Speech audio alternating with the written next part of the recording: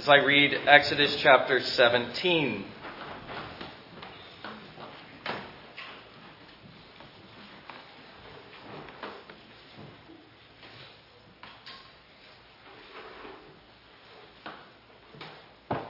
Hear the word of God. Then all the congregation of the children of Israel set out on their journey from the wilderness of Sin according to the commandment of the Lord, and camped in Rephidim. But there was no water for the people to drink.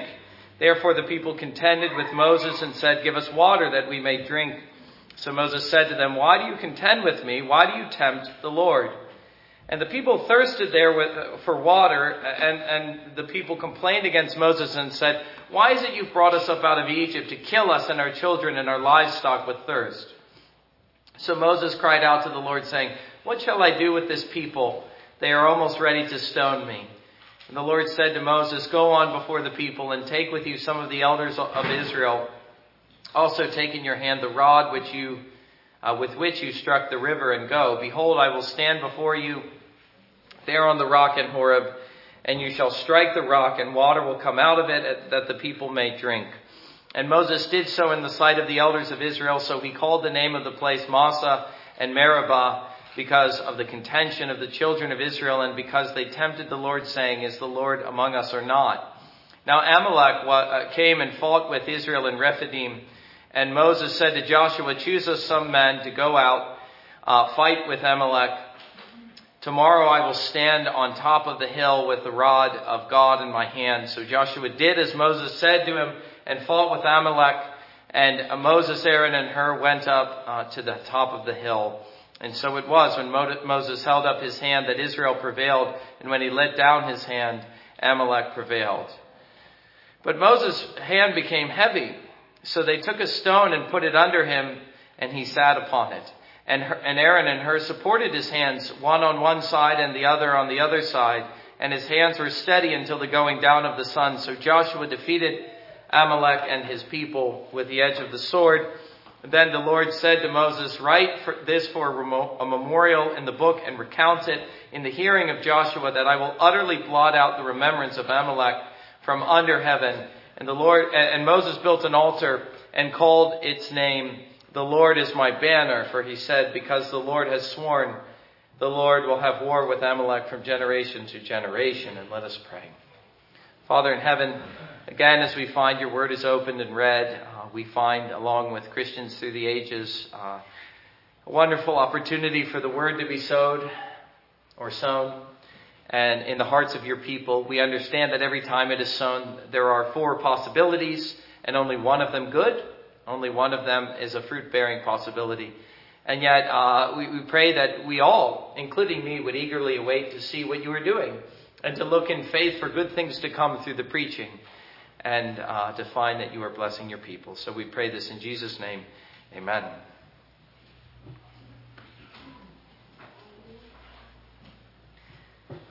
Well, if you have anything in mind about what we've been reading, you will notice that there's a familiar pattern that's unfolding.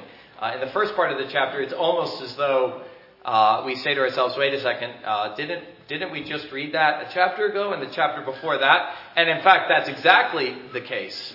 Chapter 15, chapter 16, now chapter 17, the same pattern is unfolding, where Israel sets out from a place of rest and refreshment to journey once more, only to find in their journeys and their new destination fresh trials. As at Marah at the end of chapter 15, so at Rephidim in chapter 17, they find no water. And in chapter 16, they find no food. But that problem is resolved once and for all with the manna. But the problem of water was something that still confronted them in the desert. And as there in chapter 15, so here in chapter 17, they complain to Moses. Only here it's a little bit different. In fact, it's a lot worse, because now they're contending with him and demanding in anger that he give them water to drink. They're furious with Moses, and he even says to the Lord, which gives us a sense of how they said to us, "Give us water to drink," that they were furious and ready to kill him. They were tired of these trials in the wilderness. So it would seem at this point that they were growing tired of what the Lord was doing, and they had reached their breaking point. Again, Moses says, "What shall I do with this people? They're almost ready to stone me." We can imagine there his exasperation at the people themselves, not so much with the Lord and his providence. And from this it appears how little faith they had and how much sin was now prevailing in their hearts, as we will see, sadly, just before the Lord gives the law. And as we will find unfolding in the chapters and the books to come, the first 5 books of the Bible, the Pentateuch. A story, sadly, as we know, we read in 1 Corinthians 10 of Israel's apostasy. But we also see in this trial at Rephidim, another trial happened here. And this is something which is not familiar. This is a new incident where on the heels of their relief in the desert, God sends the Amalekites to trouble them in the camp. He provides relief, but then he sends these troublers to trouble them. And so in reality, in chapter 17 at Rephidim, their new destination in the wilderness, there are 2 new trials here. And really, it's the second of the 2 which is, I think, most interesting and edifying to consider, if only because it's something new. But let us begin with the first of these and just look at these 2 fresh trials. The first being the waters at Meribah in Rephidim. Aside from the normal features here that we've noticed before, we see now a fresh element of sin, which can be explained in various ways. With each passing provision from the Lord, their unwillingness to believe was less excusable. It was clear by their anger at Moses that they were driven by fleshly lusts rather than by spiritual principles. In other words, now it was as clear as ever that they lacked faith and they were walking by sight. They were missing the point. God brought them into the wilderness to test them, to teach them to learn to trust God. But it was a lesson they refused to learn, and things just kept getting worse and worse. And now it is said twice, if you think of the aggravating features of the sin of Israel, twice that they were guilty of tempting the Lord, verse 3, verse 7.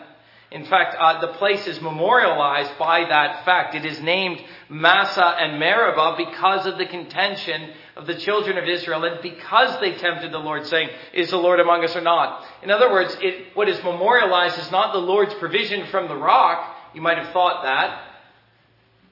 Now we do find, the Lord is my banner. That's at the end of the chapter. So typically what's memorialized is what the Lord does. But here, what is memorialized is what the people did in their sin. It is named after their complaining, their grumbling, their tempting the Lord. To say here, something I don't think we've seen yet, that they were guilty of tempting the Lord, is a various charge and offense. And yet I've often wondered to myself, what does it mean to tempt the Lord? You have to admit, that's a bit of an odd expression. We might speak of Satan tempting the believer, but what does it mean for the believer to tempt the Lord? Who would think to call sinning against God tempting him? Tempting him to what? At any rate, for my part, I've always found that to be something of a strange expression. But if you think about it, perhaps it isn't so hard to understand what Moses is telling them. What they were doing was tempting him to kill them. They were now trying his patience. And what Moses tells them in saying this is that is a very dangerous thing to do. You ought not to tempt the Lord like this. And eventually we will see the danger itself overtakes them. They tempt the Lord to kill them, and so he does. God is slow to provocation, but it would be a great mistake to test him in this. To test the limits, to see how far he's willing to go, how long he is willing to abide our sin before he casts us off and destroys us and allows us to make a shipwreck of our faith. That is not the kind of test that you want to bring or to engage in. Moses is saying this is a very foolish policy. You're testing the limits. You're tempting him by your sin and fleshly outlook. What they were doing, in essence, was to say, and we see this in verse 7, what of this God? Is he really so great after all? Is he really so good? Is he really all that you say he is? Does he even exist? And if he does, where is he? Is the Lord among us or not? How ready they were to unbelieve at the first instance of difficulty. Matthew Henry, they questioned his essential presence, whether there was a God or not. They question also, I would add to Henry, his promise and his providence. Though you find Henry saying that as well later on in his commentary.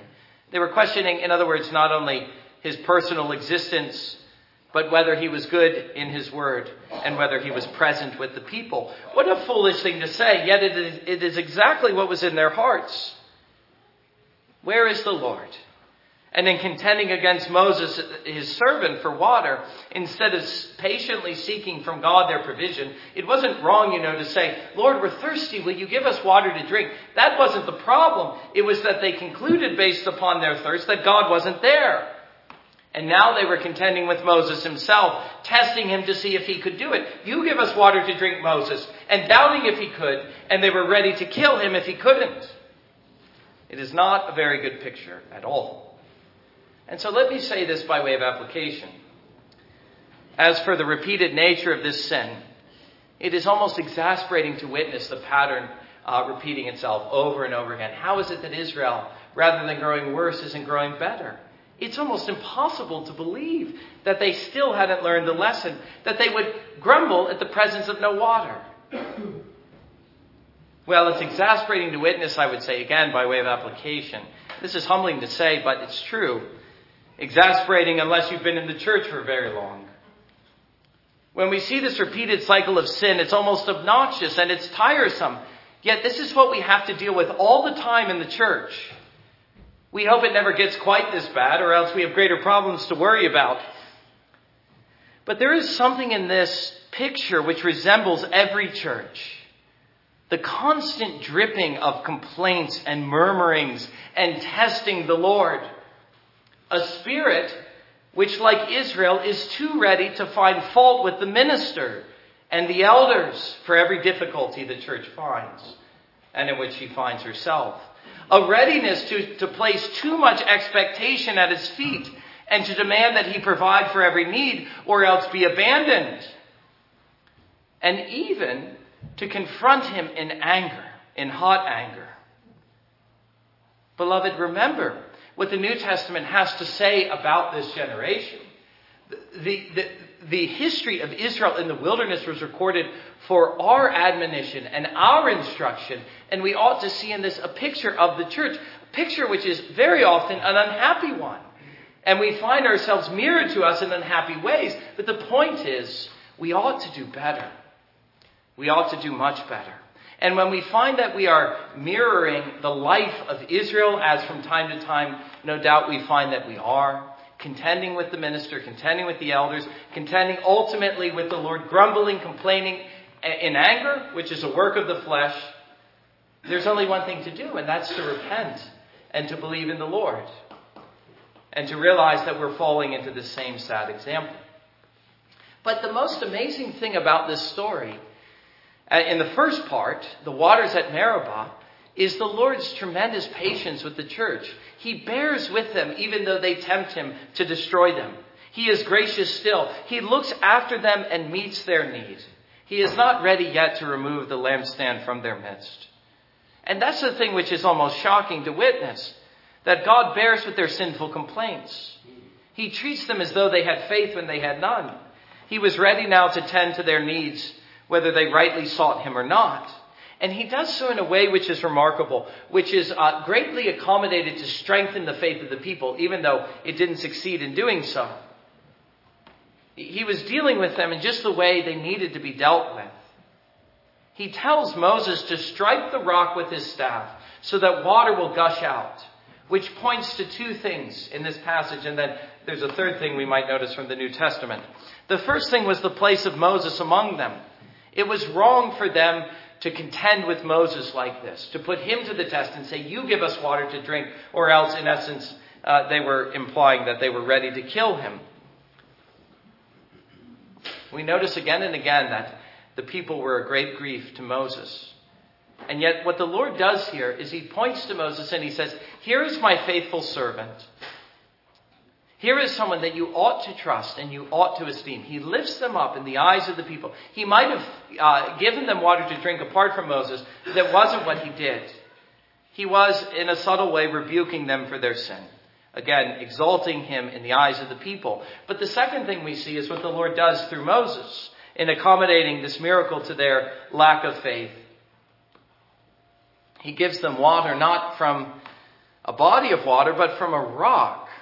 Which is interesting to notice. Could he not have simply led them to a place of water as in times past? Well, of course we know he could, but we know nothing about God if we thought or if we think that's what he was likely to do here. No, he gets water in the most unlikely of ways in order to demonstrate and to highlight his power and his might. To do something only God could do, and to show Israel how foolish she was not to trust him. If God can get water by the rock, there is no need to fear that we will ever be without water. Now that's what they ought to have learned. Of course we know they don't. Even though God makes it easy for them to believe, still they go on in unbelieving. But the third thing we notice from this, which is even more remarkable than that, is that this incident is used in 1 Corinthians 10 as a metaphor or a type of Christ in the New Testament. He says the rock from which the waters gushed forth is Christ. In other words, he does something that we've been doing. He spiritualizes, or we could even say he allegorizes, but in the truest possible sense. Obviously, Christ was not literally the rock, but the rock resembled Christ. It represented Christ to the people. And if you know anything about what Jesus says in the Gospels, especially the Gospel of John, you will understand that he's speaking to Israel in a way they ought to have understood. That I am the living water, which if a man partakes of, he will never thirst. Just as he said of the manna, I am the true food, the food which comes down, or the manna which comes down from heaven, which if a man eats, he will never hunger. It was a picture of the salvation which is found in Christ. And again, Israel ought to have, she didn't, but she ought to have argued from the lesser to the greater. If God can give me water to drink from the rock for a day, surely, well, in this manner, surely he can give me water which will make me never thirst. Again, that is exactly the language that we find in the Gospels. God was teaching Israel to look for the better water which satisfies forever.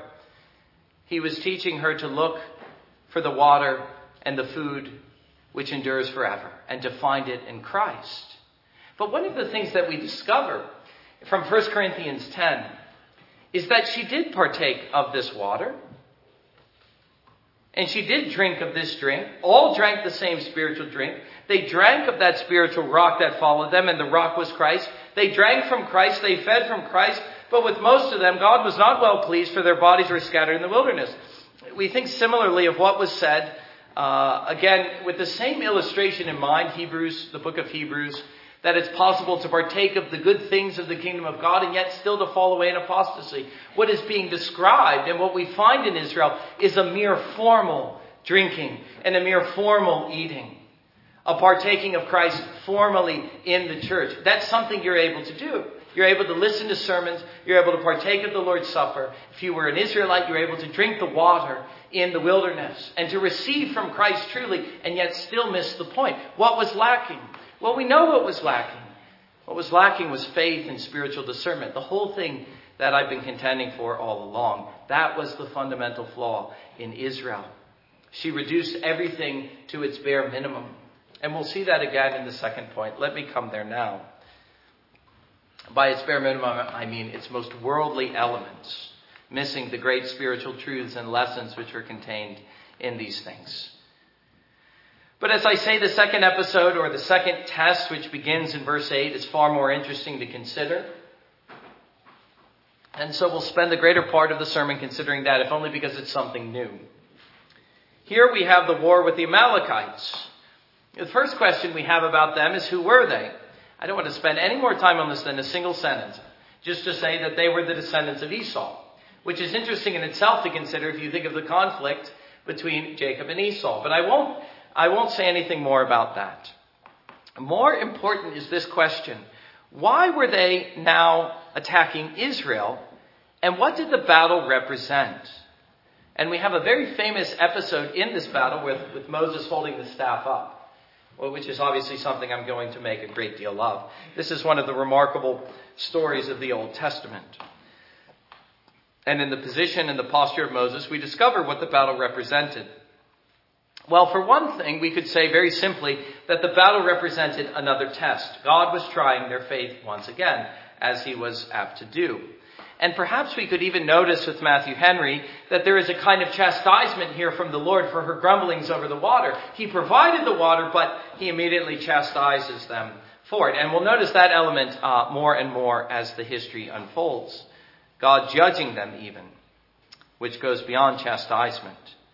But more significant in answering the question, what did the battle represent and why were the Amalekites now attacking Israel in the wilderness? We see here once more again the enmity between the two seeds being worked out on the plane of history in real time. Remember what is said in the garden. The serpent enters in, he tempts the woman, Adam and Eve fall in their sin, and the Lord promises that the woman, through her childbearing, will save humanity. And she will give birth to the Savior, but that between her seed and the seed of the serpent, there will be an enduring enmity. Chapter 3, verse 15 of Genesis. That is in many ways an explanation of the whole of world history and certainly of biblical history. And as we read of this unfolding conflict throughout biblical history, we should always remember the enmity between the two seeds. That is what is springing up here again. Israel might have thought it was over in Egypt, but it wasn't. They hadn't got very far when they found that Satan was on their heels once again. But here there's a new element and a new stage in the development of this idea. It isn't just the same thing repeating itself, but something new and something further. Of course, the conflict between Israel and Egypt was of the same kind. It was a spiritual and religious one, so that it would be wrong to view it purely as a national conflict between Israel and Egypt. And there, as Egypt held Israel in bondage, God freed her from that bondage by his own power. In fact, if you consider the details of that history, aside from the staff of Moses and the flight of the people, Israel did nothing in that battle. The Lord was the one who fought for Israel throughout. She simply followed the Israel, she being Israel, and he did it all. And by his own sovereign power and many remarkable miracles, he freed Israel from her bondage, bringing her into a state of freedom and nationhood, and now led her into the wilderness to be taught and instructed of him. But now what she discovers, as I say, the enmity had not been overthrown. In fact, it remained, and it would be a constant conflict in her life. In her quest to enter the promised land in the wilderness, new conflicts awaited her there, this being the first. That's what makes this remarkable in many ways. The first real conflict that Israel confronted now as a nation.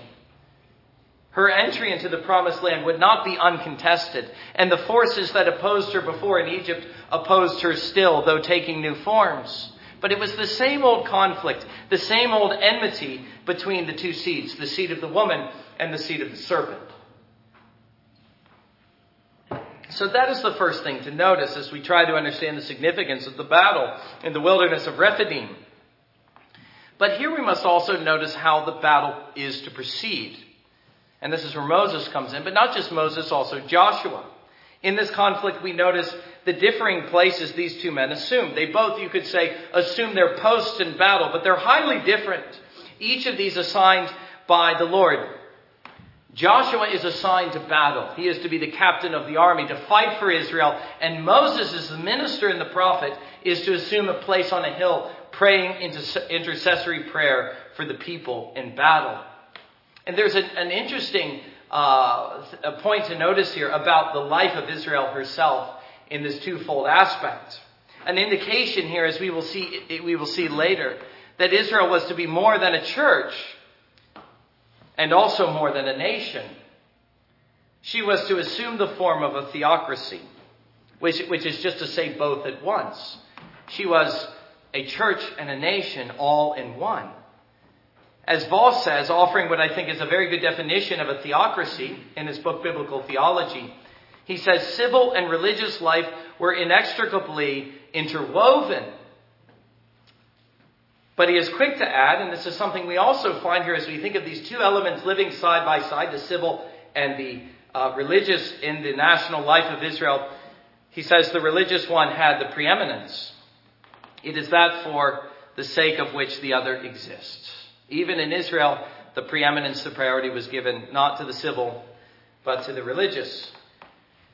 However, this was to become, as we know, a great point of confusion for Israel, one of the ways that she operated on the lowest common denominator. one of the ways she failed to exercise faith. She tended to miss the point when it came to her own existence as a theocracy, giving priority to the wrong of the two, to the civil rather than the religious, or to confuse them so thoroughly that she failed to grasp the true spiritual nature of her existence, to subsume the religious under and into the civil, But the point here is just to notice that both were present in these two men, Moses and Joshua, and in their two tasks, one to fight, another to pray.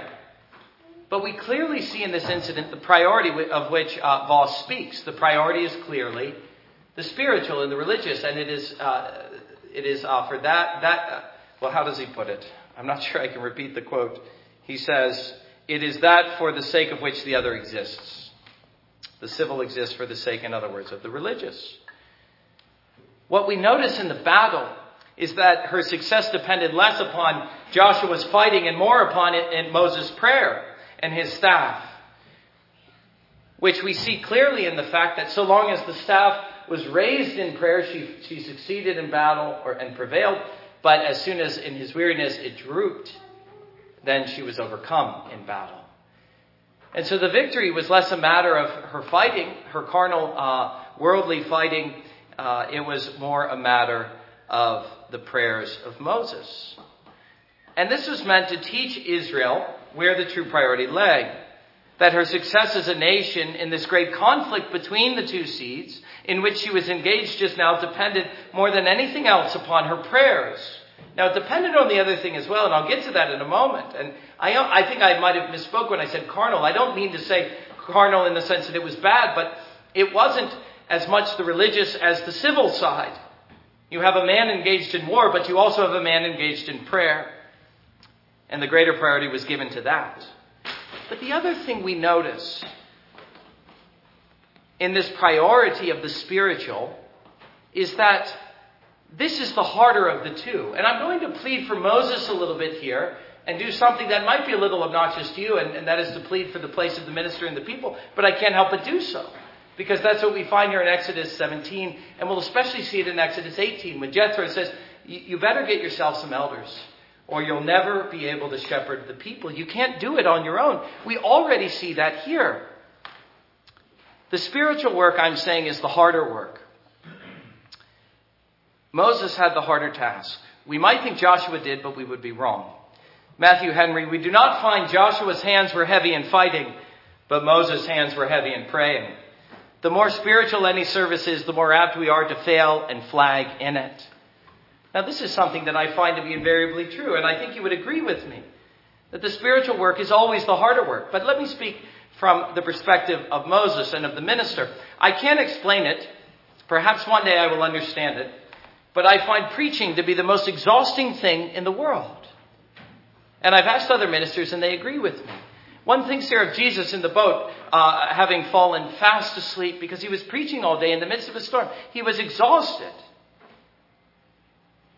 I also find, and I think you will agree, that Sundays are sometimes the most tiring of all days. We want them to be the most refreshing, but we find at times that Monday is the day we're most exhausted. There is something deeply difficult and trying and taxing in spiritual labors. It's difficult to get back to work on Mondays. I don't want to minimize the kind of refreshment we enjoy on Sundays, but I do want to emphasize this aspect, that the spiritual work is always the hardest. It's always the hardest. It is the most demanding and exacting. You can't do spiritual work halfway. You can't take half measures. You have to give it your all. And when you do, you will find that your strength is failing, like Moses here. You will discover the truth of what Jesus says to the disciples as they were told to pray, but they kept falling asleep. While he prayed in Gethsemane that the spirit is willing, but the flesh is weak. Not only is the flesh weak, but the flesh is opposed to the spirit, as Paul later says. One of the remarkable things to notice here is how Moses simply couldn't do it on his own. He depended on the help of these two men, Aaron and Hur. He required their help to keep his hands raised. And without their help, he was unable to do so. And if they had not come along to help him, to assist him in prayer, then Israel would have fallen in battle. There's no way to escape that conclusion. And so Moses was like the man we read about this morning. In fact, I hadn't even thought of that until I preached that sermon this morning. He was the man whose hands were drooping down, quite literally. And he needed his brothers to come along with him and to help him strengthen his hands so that he could pray for the people. What a fitting and a helpful picture of Hebrews chapter 12, verse 12. Exactly what the writer was telling us to do. Strengthen the hands which droop down. Don't forget, beloved, the minister sometimes gets weary too. And so he needs his brothers to help him and to bear him up, to lift up his hands in holy prayer. And it shouldn't be hard to see why. It's because, as Henry says, of the nature of the work. And so I find here, as I said, a kind of prelude to what we read of in chapter 18, an instance of the impossibility of Moses doing this task on his own, where we find Jethro urging Moses to raise up elders to assist him in that work. He tells him, you can't do it all alone. And surely he realized that by now. You'll wear yourself out. You can't bear this burden by yourself. If you don't have an Aaron and a Hur and many others by your side, you will fail and you will falter. You see, for all of the faith, all of the meekness, all of the spirituality of Moses was the meekest man in the world. He still was not strong enough to do this. The task was simply too great for him. His flesh was too weak, however willing his spirit was. He needed the help of others. Beloved, this is exactly why God gives the minister elders. And this is exactly how the elders ought to view their task, as we will see in Exodus chapter 18. It is that no man can raise his hands in this way in uninterrupted fashion by himself. He needs the elders there to help him, to lift up his hands, to strengthen him when his hands hang low. He needs the congregation too. Otherwise, he's apt to fail and to falter. We will keep seeing this in Moses. The spirit is willing, but the flesh is weak. But also, I think we can apply this point more broadly. Who among us is able to bear the spiritual work involved in the Christian life alone? We come to the New Testament and we see the constant admonitions to bear one another's burdens, to help your brother in his spiritual duties, to strengthen the hands which hang low. Beloved, we ought to look at the Christian life like this, to see Moses here and to realize none of us can do it alone. We all need the help of our brother. We are all apt to grow discouraged and weary and tired, to find that the flesh is weak. We all need good brothers by our sides to bear us up when we are faltering. But for all the priority of the spiritual side, let me come to the other side. I make so much of Moses, but we need to realize how important Joshua was to all this. We need to realize that in Joshua, there's another side to the Christian life. There's a place for Joshuas in the church. Not all can be ministers. Not all can be elders. You need men to fight.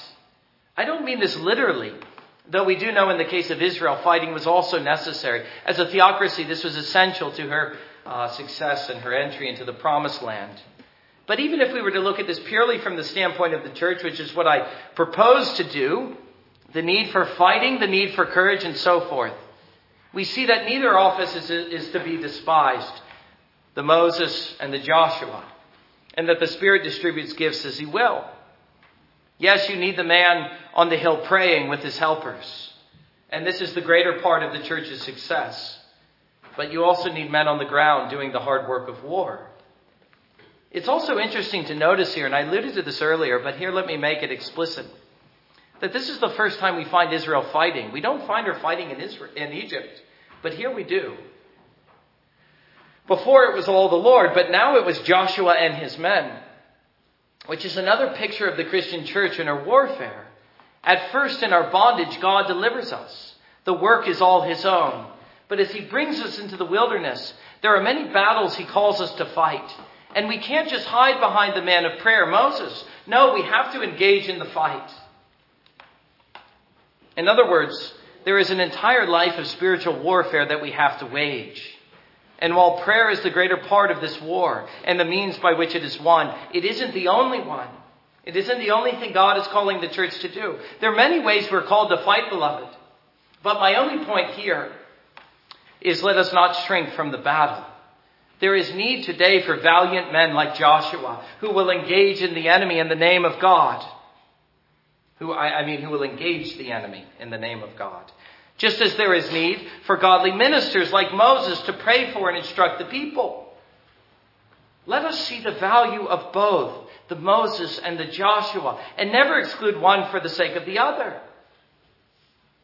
Let us never become so spiritual that we think we don't need our Joshuas in the church. Practically, I'm saying that the church lives in a constant state of warfare, so long as the enmity exists between the two seeds. Satan is always opposing us. The world is always against us. And yet we are told in the New Testament that by faith we're able to overcome the world. And by faith we're able to extinguish all the fiery darts of the enemy. In other words, there isn't a single battle that the church is called to fight that she isn't able to win, so long as she wages the war in the name of the Lord, as Joshua did here. Is it not evident to you that the church is never at rest, not in this world, that she is always in a state of conflict, that there is always need to contend for the truth once delivered? And so I'm saying again that the church needs men like Joshua, valiant and courageous men who are not afraid of the battle and who do not shrink back from the church's enemies. Certainly such men make good elders and deacons, but it isn't necessarily so. The battle is ever coming to us. We are not seeking it like Israel here, and yet it is chasing us down. The question is, are we ready to fight? Of course, there can be no victory without prayer, without a constant drawing down from heaven God's almighty power, as Moses did on the hill. But sometimes, if I were to be honest, I find myself wondering about the church, whether the church has any will to win, or if she's just content to be overcome every time she is assailed by her enemies. Do we know anything of what it is to fight? But let me notice this one last thing.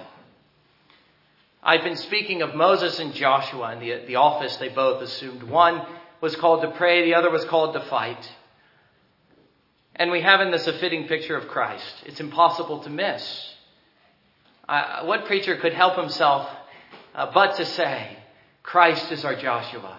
Christ is our Moses. He's both all in one.